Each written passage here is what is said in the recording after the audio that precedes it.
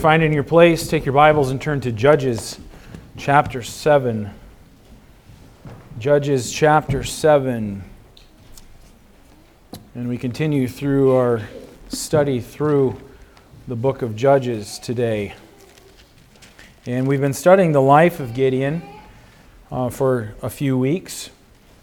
And we continue with what the Word of God says concerning Gideon. We'll make some application again from his life today. Before we get into it, if you've been looking at the bulletin for upcoming cleaning crews, it's Team 4 this week, Caleb's team.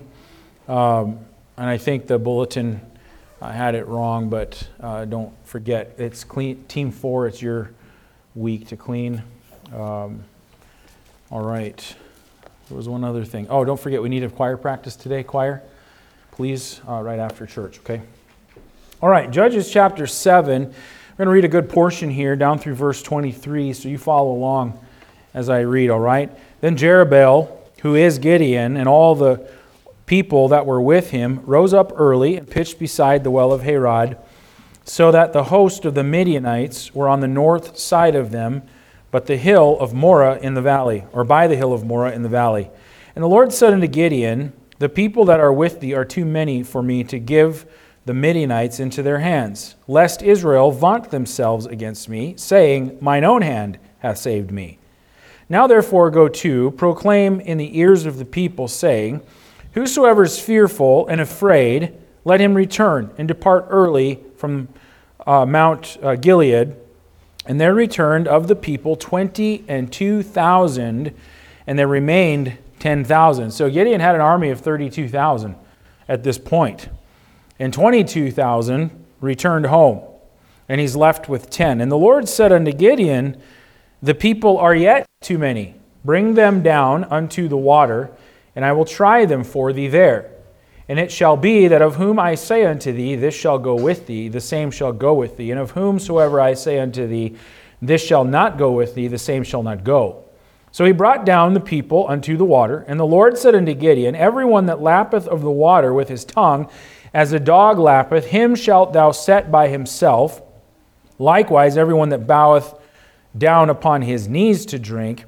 And the number of them that lapped, putting their hand to their mouth, were 300 men. But all the rest of the people bowed down upon their knees to drink water. And the Lord said unto Gideon, by the 300 men that lapped will I save you, and deliver the Midianites into thine hand.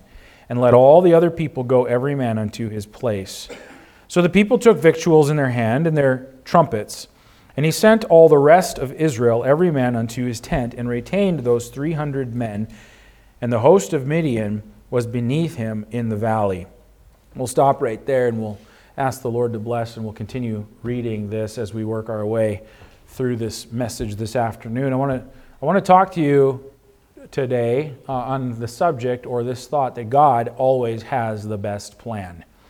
Let's pray. Heavenly Father, I pray that you would help us with your word again today, and Lord, that you'd help us to make application from it that will encourage and challenge our life and our walk of faith and our relationship with you. And Lord, I pray that you'd help us to trust you in all things, even when the road of life is rocky, even when the trials fall across the way. Lord, help us to be able to trust you and follow you and see the footprints of the Lord leading every step. Lord, you always have the best plan. And Lord, I pray that you'd grow us in our faith and our trust. In Jesus' name, amen. I want you to turn over to James chapter 4. Just keep your place here. And turn over to James chapter 4.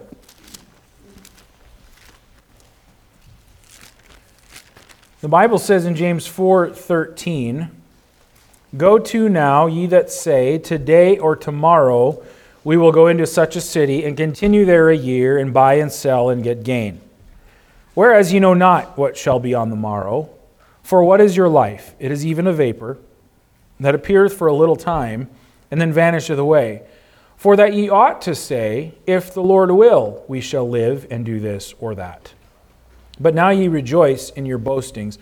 All such rejoicing is evil. Therefore to him that knoweth to do good and doeth it not, to him it is sin.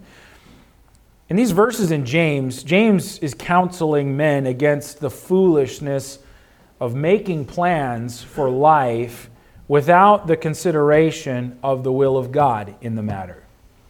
And James is saying that you and I can make plans for our lives, and we can make any plan that we wish to make, but God should always have the final say in any matter. That's what James is trying to teach us in the foolishness of making plans without the consideration of the will of God. When we consider the will of God and His plan for any particular situation, and then we make our plans based on God's plans, what we'll find is that God has had the best plan all along. That we need to trust Him and follow Him. But in life, humans in general, we like to make our plans. We like to have control. We like to control the circumstances. We like to have the things in order. We want things to go the way that we want them to go. And for many people, they get a sense of safety in being able to control the circumstances. And that safety is a false sense of safety because you don't know what today is going to bring. James says you don't know what tomorrow is going to hold, and your life is short. And the point that I'm making here is if we can control how things go, we have a sense of safety in our life. But we need to remember that God might have a different plan. And God's plan is always the best plan. You see examples of that in the Scripture. You remember in Luke chapter 5 when the disciples were out fishing, been fishing all night. And they didn't catch anything. And they're coming back to put it all away and be done with it. And they come across Jesus, and Jesus tells them, why don't you go out into the deep and you're going to catch some fish. And Peter's thought and Peter's plan was to forget the fishing and to go home. We've been at it all night long. We want to be done. And yet he said, nevertheless. And when they obeyed the Lord, they found out that God's way was the best way. When Jesus told his disciples that he was going to die, do you remember Peter's response to that? Initially it was, not so, Lord, be it far from thee. And Peter even took the Lord and shook him and said, that's not going to happen to you. But when later on, when Peter understood that Jesus Christ was going to go to the cross, he was going to give his life and shed his blood to pay the penalty for sin, for his own, and the sin of the world. When Peter understood that later on, he realized that God's plan for the redemption of man was the best plan. And we can look at other examples. You remember the Apostle Paul. At one point in time in his ministry, he wanted to take the gospel into Asia. And at that time, the Bible says the Spirit of God forbade him to do that. God had a different course, a different plan for him to follow. You know what? I'm sure glad that the Apostle Paul listened to the Spirit of God. Because when he did, and he took the gospel where the Lord wanted him to, that brought the gospel into Europe, which eventually brought the gospel to you and to me. I'm glad he listened to the plan of the Lord. And we could go on giving example after example from God's Word of how God always has the best plan. But I think this truth that we're trying to get across is fleshed out very well in the passage that we've read in Judges. The Bible tells us that when Gideon and his army went into battle, that they had initially 32,000 men. They probably had a plan in place of how they were going about the battle with these 32,000. But before the battle was engaged, before the victory was won, they found out that God's way and God's plan was ultimately the best one. And so I want us to consider that thought today. And as we do, I want to learn some lessons for life. That God's way may not be the easiest way. It may not be the most popular way, and it may not even be the way that we would have desired for ourselves. But we always need to remember that following the Lord is always the smartest way. It's always the best way because God always has the best plan.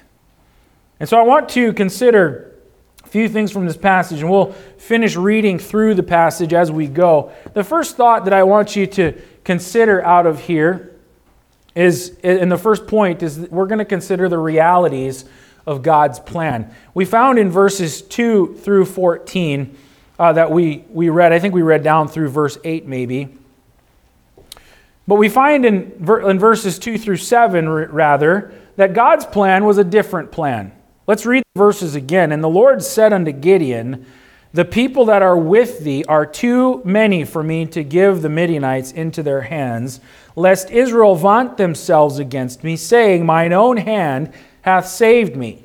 Now therefore go to, proclaim in the ears of the people, saying, whosoever is fearful and afraid, let him return and depart early from Mount Gilead. And there returned of the people 22,000, and there remained 10,000. And the verses go on to say, as we read, that God said, okay, there's still too many people here. Now what I want you to do is take the people to drink, and those that kneel down on the ground and put their face to the water, those I want separated, and those that lap like a dog, and the Bible says that there were those who put water in their hand and they lapped like a dog. The total was 300 people. And then God says, it's by these 300 that I'm going to deliver Midian into your hands.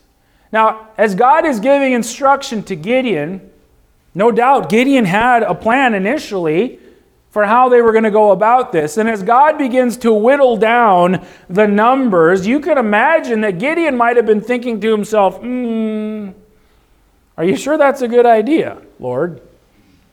Because the armies of the Midianites were like grasshoppers without number. They were about ready to face a battle much larger than their own. And Gideon planned initially to march into battle with these 32,000 soldiers, but God had a different plan. And I'm saying this because when we make our plans for life, we always try to stack the deck in our favor, don't we? We always try to maneuver circumstances and manipulate things so that we can just make it as easy as possible and as comfortable as possible for ourselves. We want to stack the deck in our favor. That is human nature. However, God may have a different plan for your life than you do. We can see examples. David was a shepherd boy. I'm not sure what David's plans were for his life. But David didn't stay a shepherd boy. God had other plans to make him a king. Joseph and Mary, they were just a young couple, probably just trying to live life. They were going to get married, maybe raise some children, but God definitely had a different plan for them than what they initially probably thought. And the test of a life that is truly consecrated to the Lord is this: a person who is willing to submit to the plans of God even when it's different than their own. That is the test of a life that is truly surrendered to the Lord. You remember Jesus' words in the Garden of Gethsemane? In Luke 22:42, Jesus said, Father, if thou be willing, remove this cup from me. Nevertheless, not my will, but thine be done. Jesus said if it's possible and if there's any other way for the sin of man to be forgiven, if there's another way that could possibly be happen, take this cup from me. Nevertheless, I'm going to submit to my Father's will. And then the Bible tells us in Philippians 2:8 that Jesus, being found in fashion as a man, he humbled himself and became obedient unto death, even the death of the cross. The plan of God for the redemption of men was perfect. And Jesus submitted himself to the plan of God. And I'm saying the test of a truly consecrated life is that it is willing to submit to the plans of God, even when it might be different than our own. God's plan was different than maybe what Gideon's plan was. But secondly, we see that God's plan was a distinct plan. Look in verse 9. In verse 9, the Bible says, and it came to pass the same night that the Lord said unto him, Arise, get thee down unto the host, for I have delivered it into thine hand. But if thou fear to go down, go thou with Phurah thy servant down to the host. and thou shalt hear what they say. And afterward shall thine hands be strengthened to go down unto the host. Then went he down with Phurah his servant unto the outside of the armed men that were in the host. And the Midianites and the Amalekites and all the children of the east lay along in the valley like grasshoppers for multitude. And their camels were without number, as the sand of the sea side for multitude. And when Gideon was come, behold, there was a man that told a dream unto his fellow, and said, Behold, I dreamed a dream, and lo, a cake of barley bread tumbled into the host of Midian, and came unto a tent, and smote it that it fell, and overturned it that the tent lay along. And his fellow answered and said, This is nothing else save the sword of Gideon, the son of Joash, a man of Israel, for unto his hand hath God delivered Midian and all the host. We find in here that God's plan is a distinct plan, and we could keep reading on a few verses later and find out exactly, and we will, find out exactly what took place. How God had already told Gideon exactly what's going to happen, how it's going to happen, and how I'm going to deliver the Midianites into your hands. So here is Gideon. He has his 32,000 man army reduced down to 300 men. They're getting ready to attack a force that is many times larger than their own. And God is telling Gideon what he needs to do. God is not asking Gideon for a leap of faith in the dark. But God is asking Gideon for a clear step of faith, because God already told Gideon exactly how this is going to go. I want to make a side note here. You can imagine, put yourself in those shoes. You can imagine what that might have been like. Here's God going to deliver Midian into our hands. Their numbers are without multitude. We have actual real swords and spears and weapons. Like, going into battle is probably going to mean death. We are severely outnumbered. Would you yourself just be full of confidence to walk into battle knowing that you're probably not going to survive? Like, we can't be very judgmental at all. We need to put ourselves in these shoes. Gideon, even though God told him what to do, still was a man, and no doubt had fear and some trepidation for what was about to take place. And God knew that. Notice this. I think this is a great illustration for us of the character and the heart of God. In verse 9, notice this. And it came to pass the same night that the Lord said unto him, Arise, get thee down unto the host, for I have delivered it into thine hand. But if thou fear to go down with Phurah thy servant down to the host, and thou shalt hear what they say. You notice this here? That God understood and even knew the fears and the concerns that Gideon had. And so the Lord encourages Gideon. And he says, Gideon, I know that you're afraid. If you're afraid to do this, here's what I want you to do. I want you to go down and I want you to hear what they're going to say. And the Bible says in verse 13 that Gideon went by this tent, and this man told this dream about this barley bread that tumbled into the host of Midian, and it smote, and the tent was overturned. And the answer, or the interpretation, was, This is nothing else save the sword of Gideon, the son of Joash, a man of Israel, for into his hand hath God delivered Midian and all the host. Those are the Midianites saying that. And Gideon's overhearing this. Gideon's eavesdropping in on this tent, and these guys talking.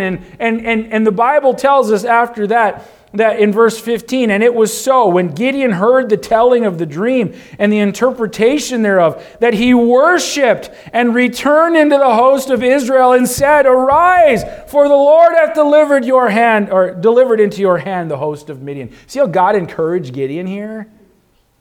He understood that he had fears. He understood that he had concerns. And God says, let me encourage you a little bit. What a illustration of how gracious and good God is, even to you and me.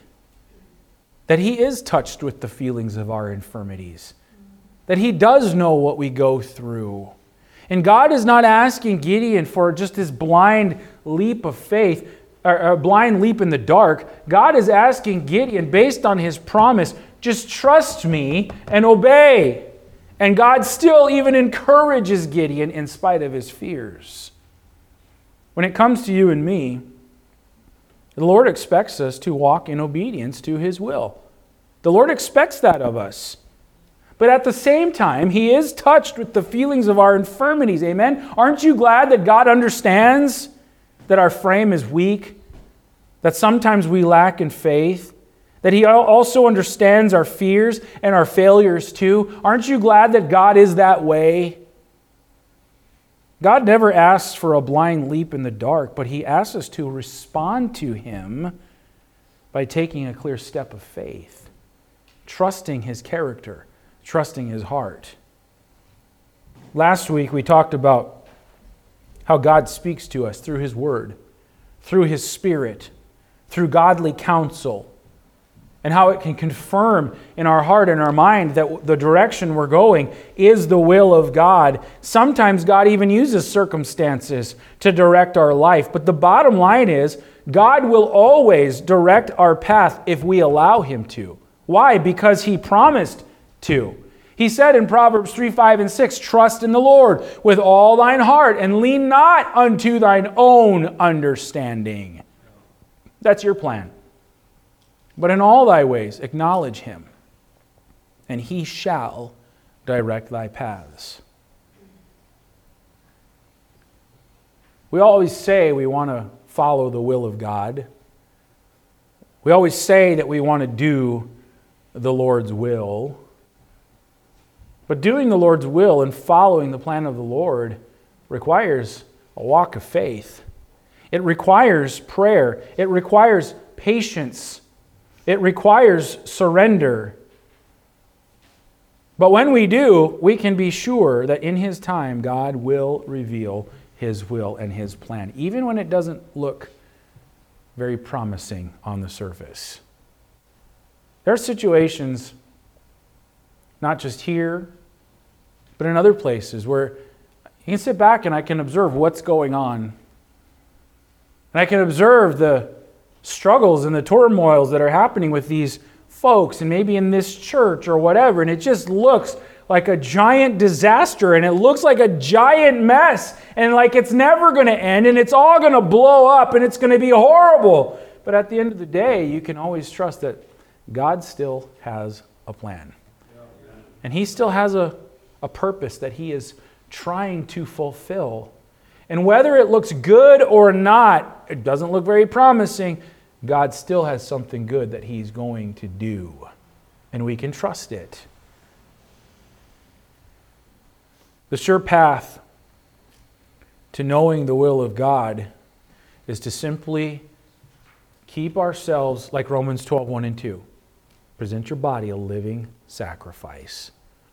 Lord, I'm yours. That's the sure path to knowing the will of God. Had Gideon and his men not been willing to follow this plan that God was laying out, they would have missed out on the miracle and the blessing that God was about to perform. But so it is with God's plan for you and me.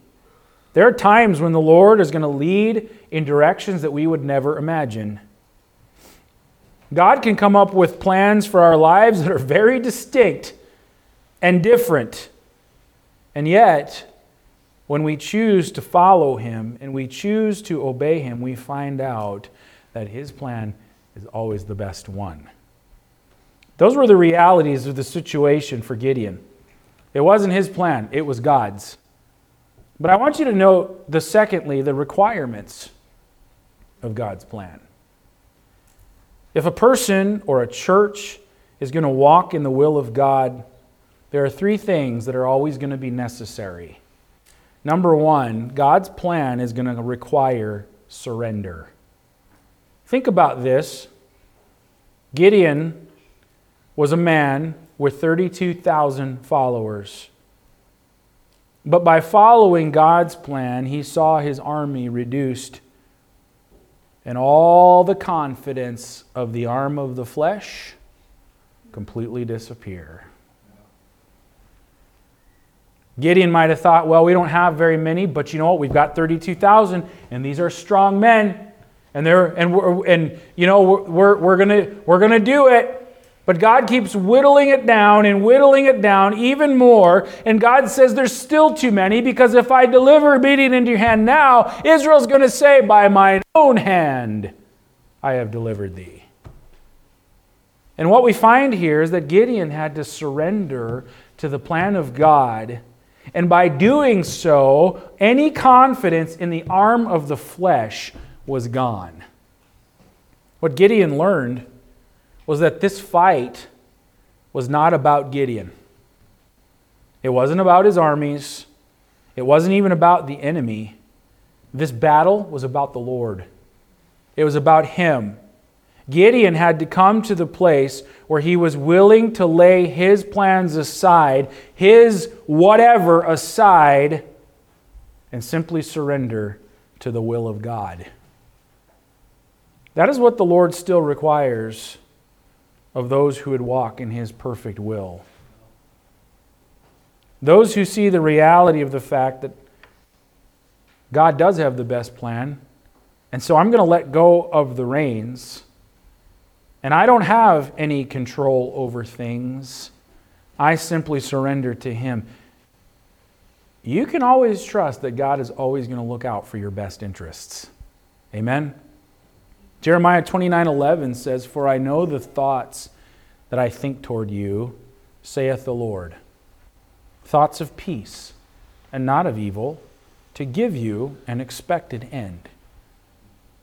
This life, it ought to be about the Lord and his perfect will, and not about me. What is God's plan? I'm simply going to surrender to it.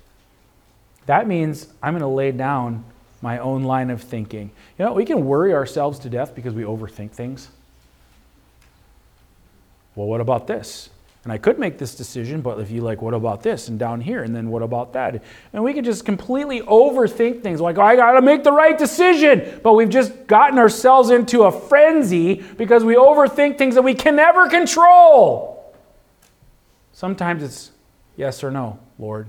What do you want me to do? God's plan required surrender. God's plan also requires submission.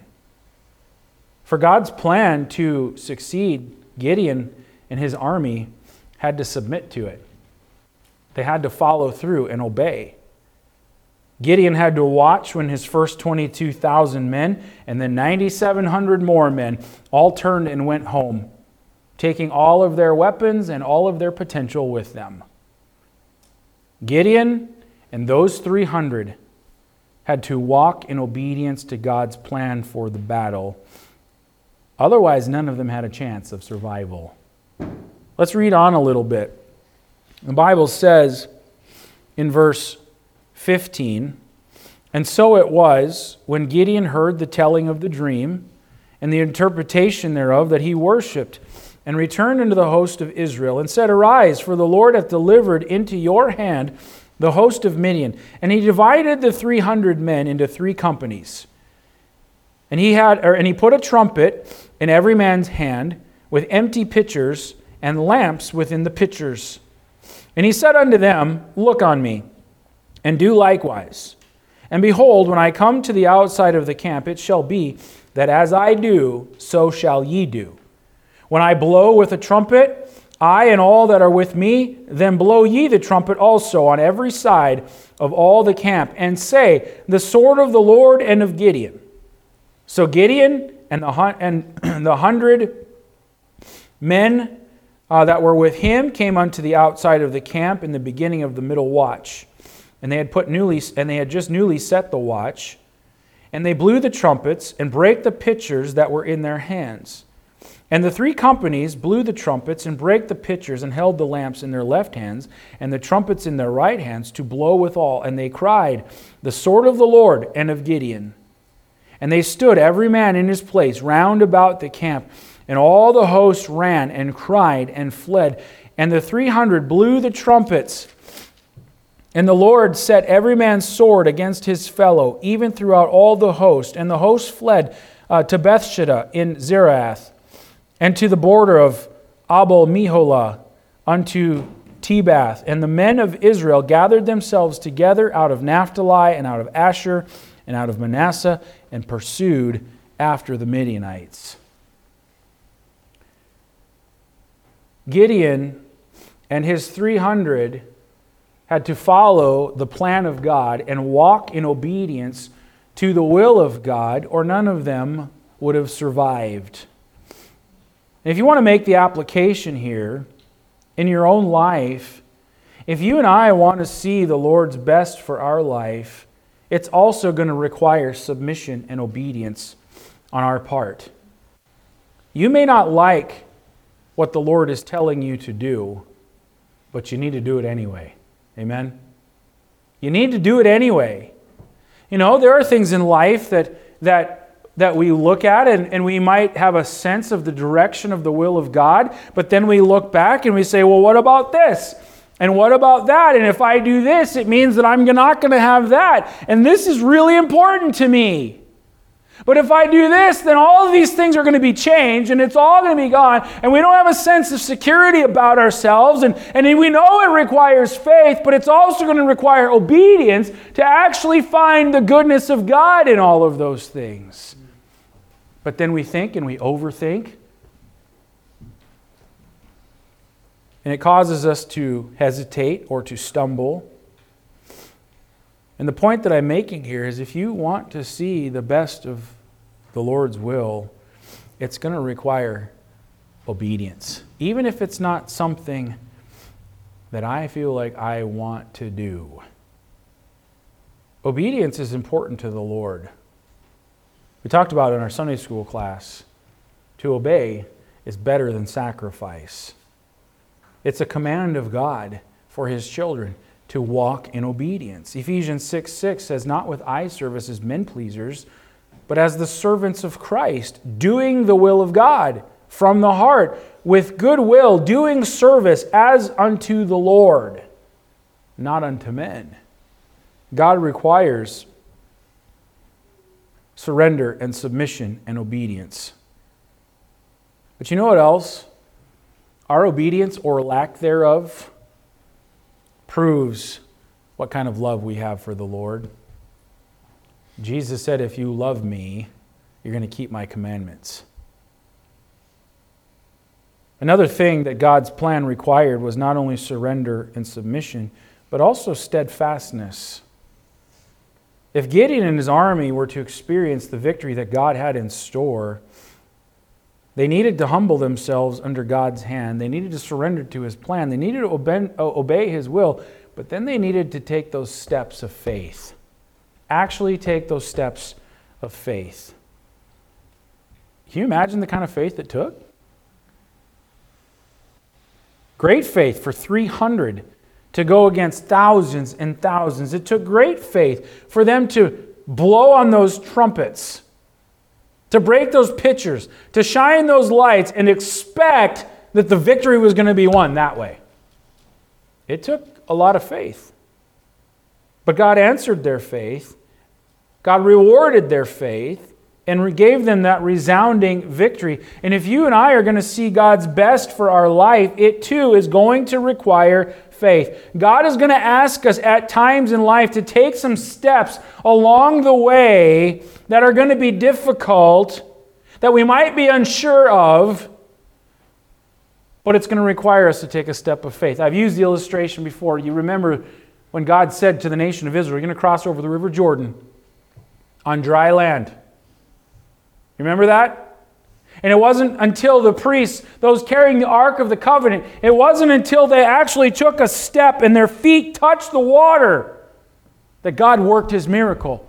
And the river parted and they walked over on dry land.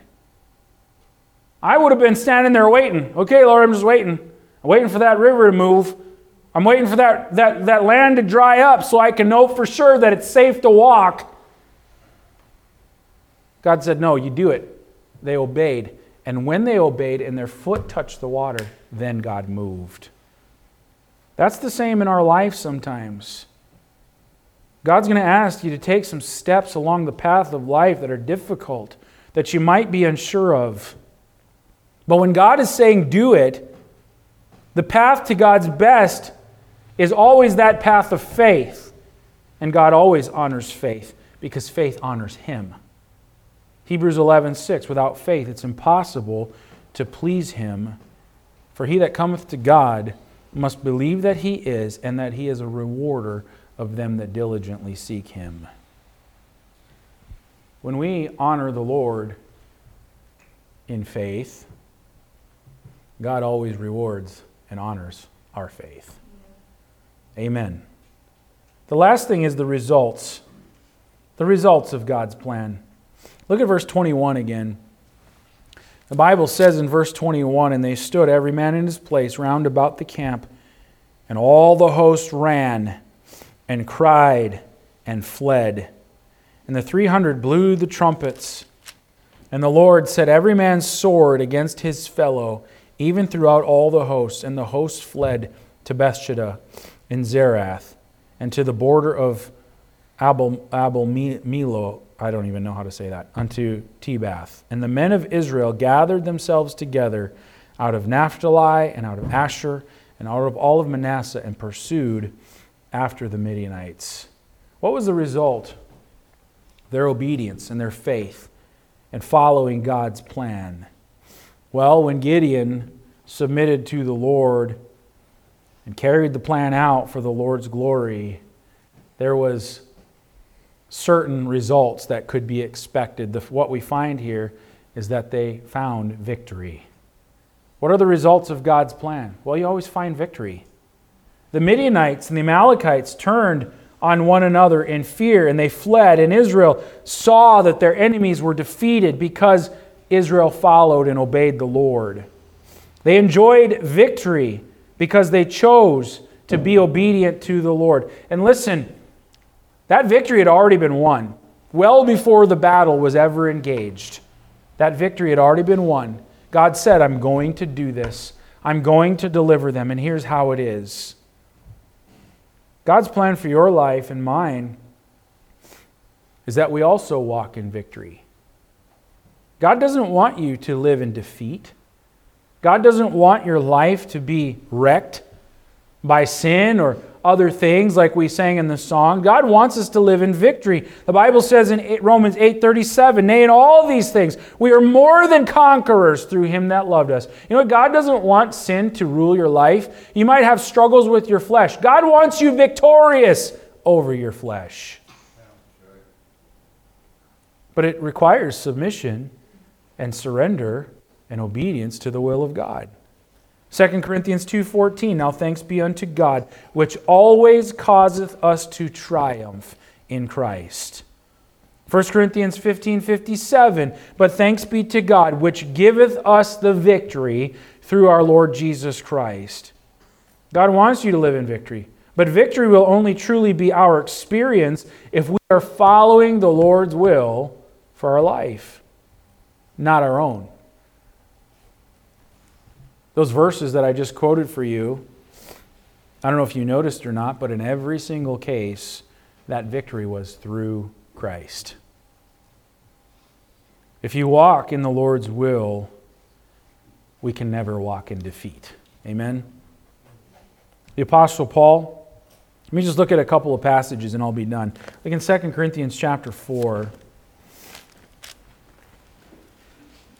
2 Corinthians chapter 4. Verse 7.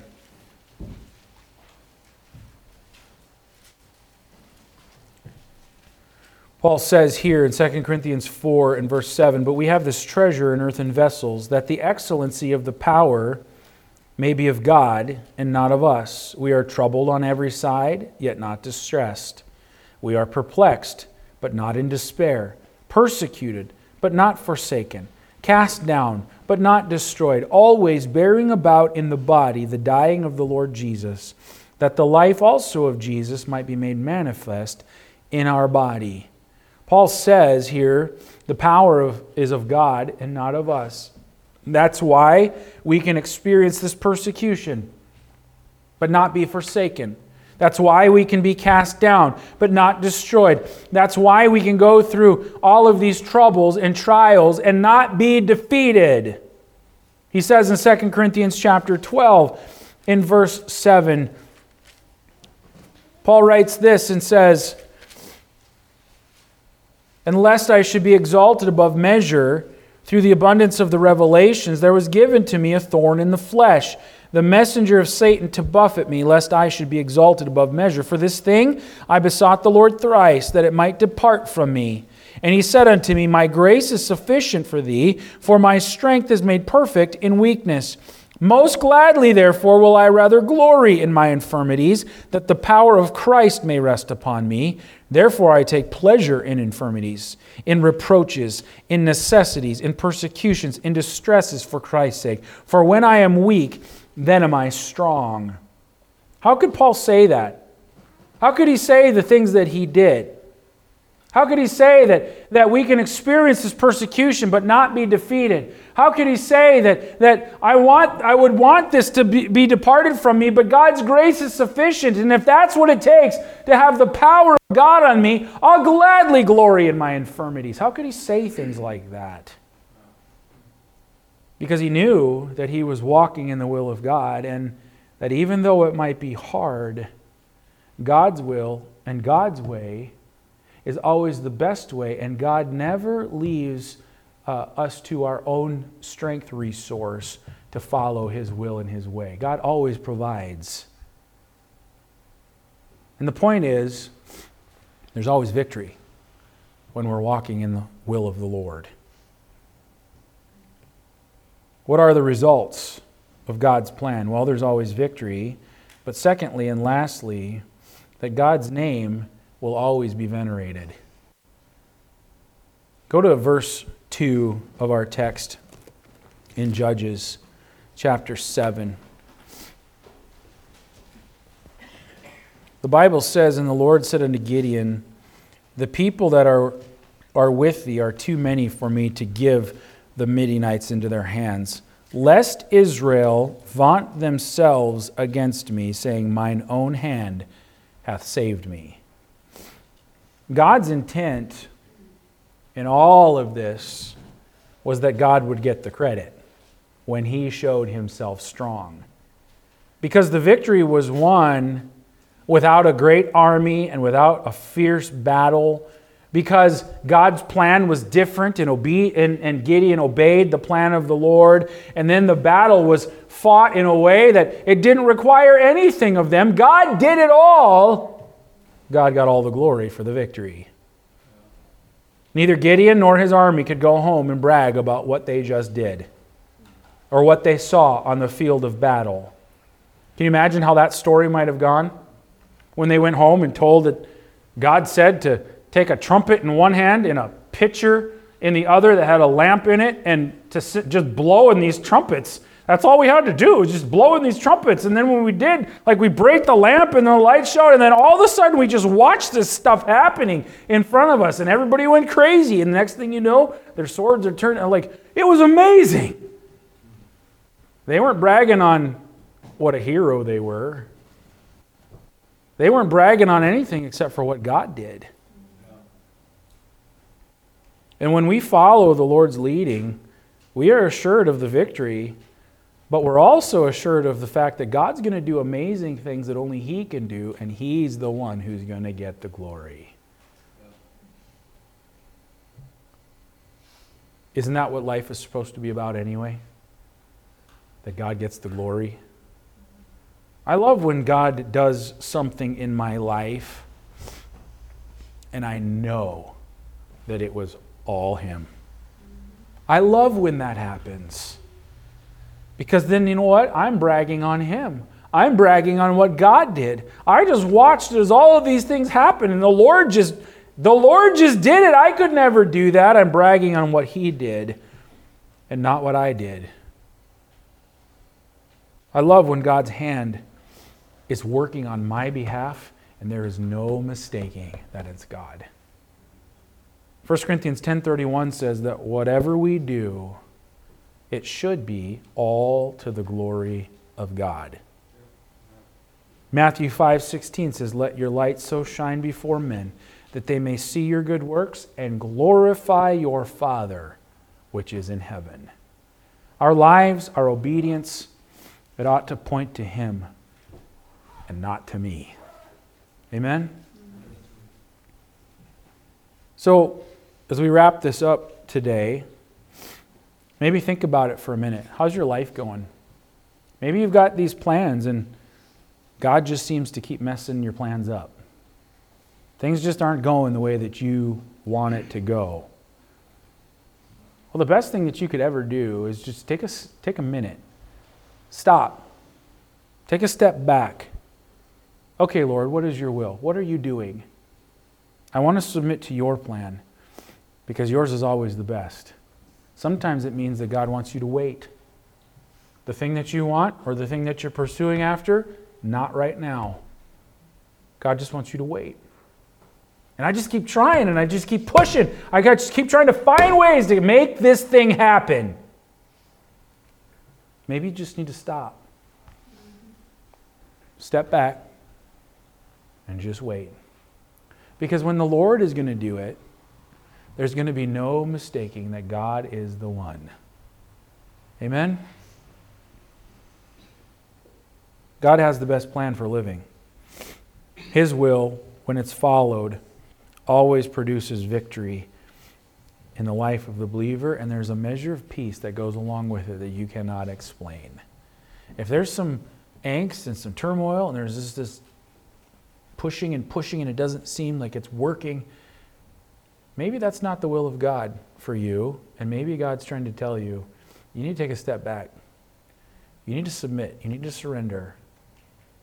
And when we do, that's when we find victory. Amen? So, God's way, it's always the best way. We can always trust His heart. We can always trust His character. And when we follow, there's always going to be victory. Praise the Lord. Let's pray. Heavenly Father, thank you, Lord, for the story of Gideon and, Lord, how you prepared him for this moment when you would require him to follow in obedience and faith, to do the impossible. And Lord, you prepared him along the way, step by step, from the time that he was threshing wheat, hiding from the Midianites, making excuses as to why he's not the answer, why God's plan wasn't the right one. And how, Lord, you brought him along little by little, giving him a test of faith and a test of obedience. Lord, you were gracious with him when he's putting out the fleece. Lord, encouraging him even in his fears, but teaching him all along that you can be trusted. And so when the day came where it seemed like the plan was not a good plan, we're already outnumbered by thousands, and now you're taking it down to even less. Gideon still had to operate in faith, but he was strengthened, he was prepared because of your gracious hand in working in his life. And ultimately, Israel experienced a great victory because of his obedience and his faith. And it's a great example for our life. And I think there's a lot of times when Christian people say that we're operating in faith and we're operating in the will of God, but in reality, we're just using all kinds of words that sound good, but still living life according to our own will.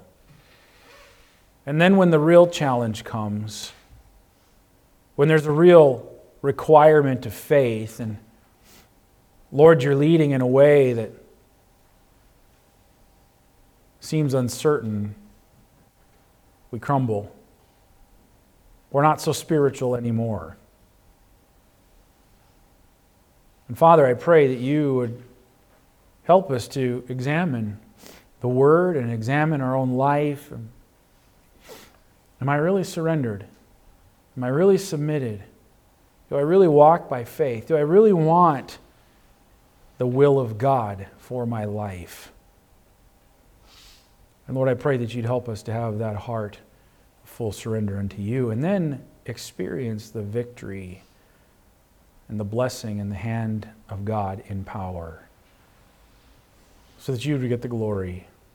Lord, I pray that you would challenge your people with these principles and these truths and grow us in our faith. We pray in Jesus' name. Amen.